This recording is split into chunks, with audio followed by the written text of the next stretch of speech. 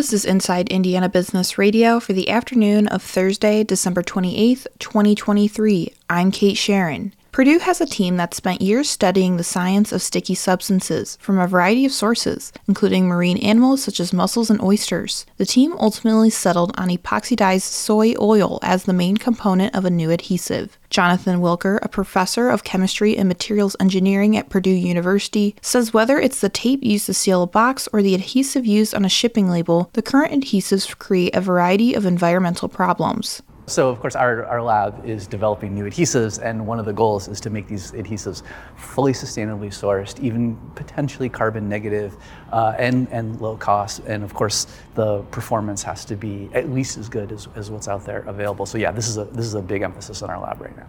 Purdue said the team has tested the adhesive with results in many cases showing performance similar to or better than traditional toxic adhesives such as superglue or an epoxy. The university said further research will be conducted to refine the system and maximize impacts on areas such as medical innovations, industrial materials, and packaging.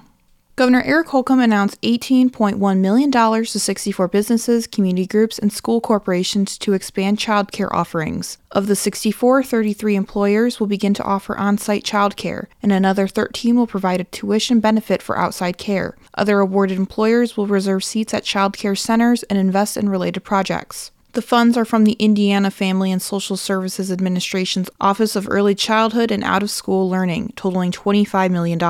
This round absorbed 72% of the funding, and the next round early next year will see the remaining funds.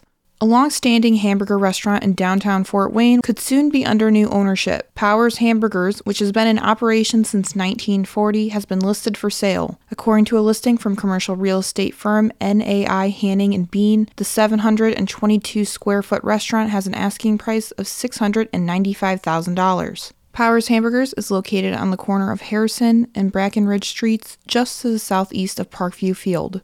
From the number one source for Indiana business news, this is Inside Indiana Business Radio.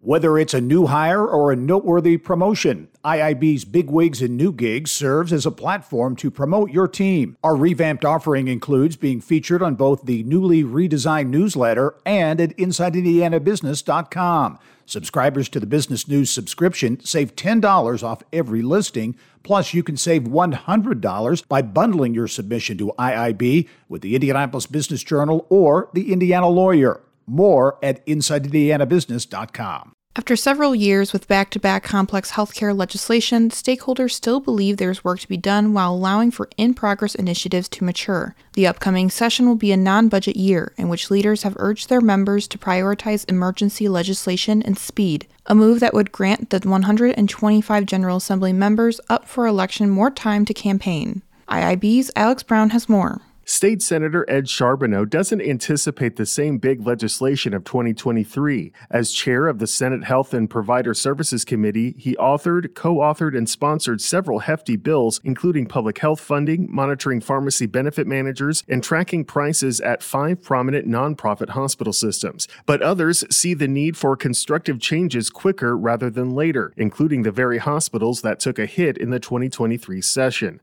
Brian Tabor, president of the Indiana Hospital Association, said the organization is working on a proposal to address interwoven issues related to the state's hospital assessment fee and Medicaid rates, the latter of which hospitals claim is so low they must shift costs to private insurers, thus raising prices.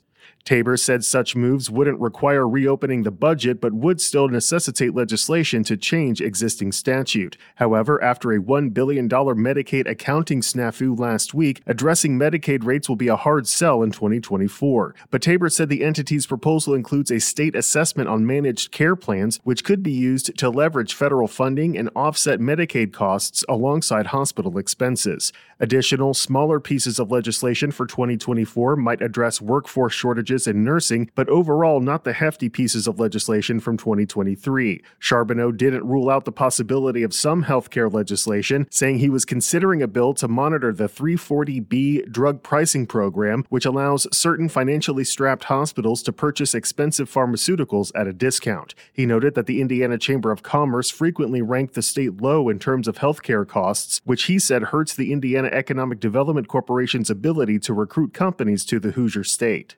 Alex Brown, Inside Indiana Business Radio.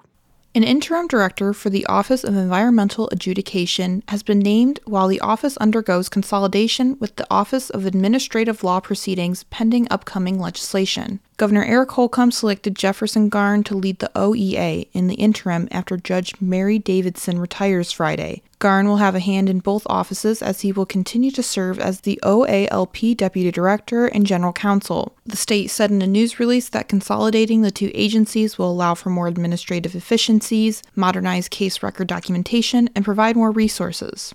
More Americans applied for unemployment benefits last week, but not enough to raise concern about the labor market or the broader economy. Jobless claims raised to $218,000 for the week ending December 23rd, an increase of $12,000 from the previous week, the Labor Department reported Thursday. The 4-week average of claims, which smooths out week-to-week ups and downs, fell by 250 to 212,000. Overall, 1.88 million Americans were collecting jobless benefits during the week that ended December 16th, an increase of 14,000 from the previous week. Weekly unemployment claims are a proxy for layoffs. They have remained at extraordinarily low levels in the face of high interest rates. Langham Logistics CEO Kathy Langham is this week's guest on the Business and Beyond podcast with Gary Dick, presented by PNC, a weekly conversation with high-profile Hoosiers in business, sports, entertainment, and beyond. Available now from your favorite podcast provider. I'm Kate Sharon for Inside Indiana Business, Radio on Demand.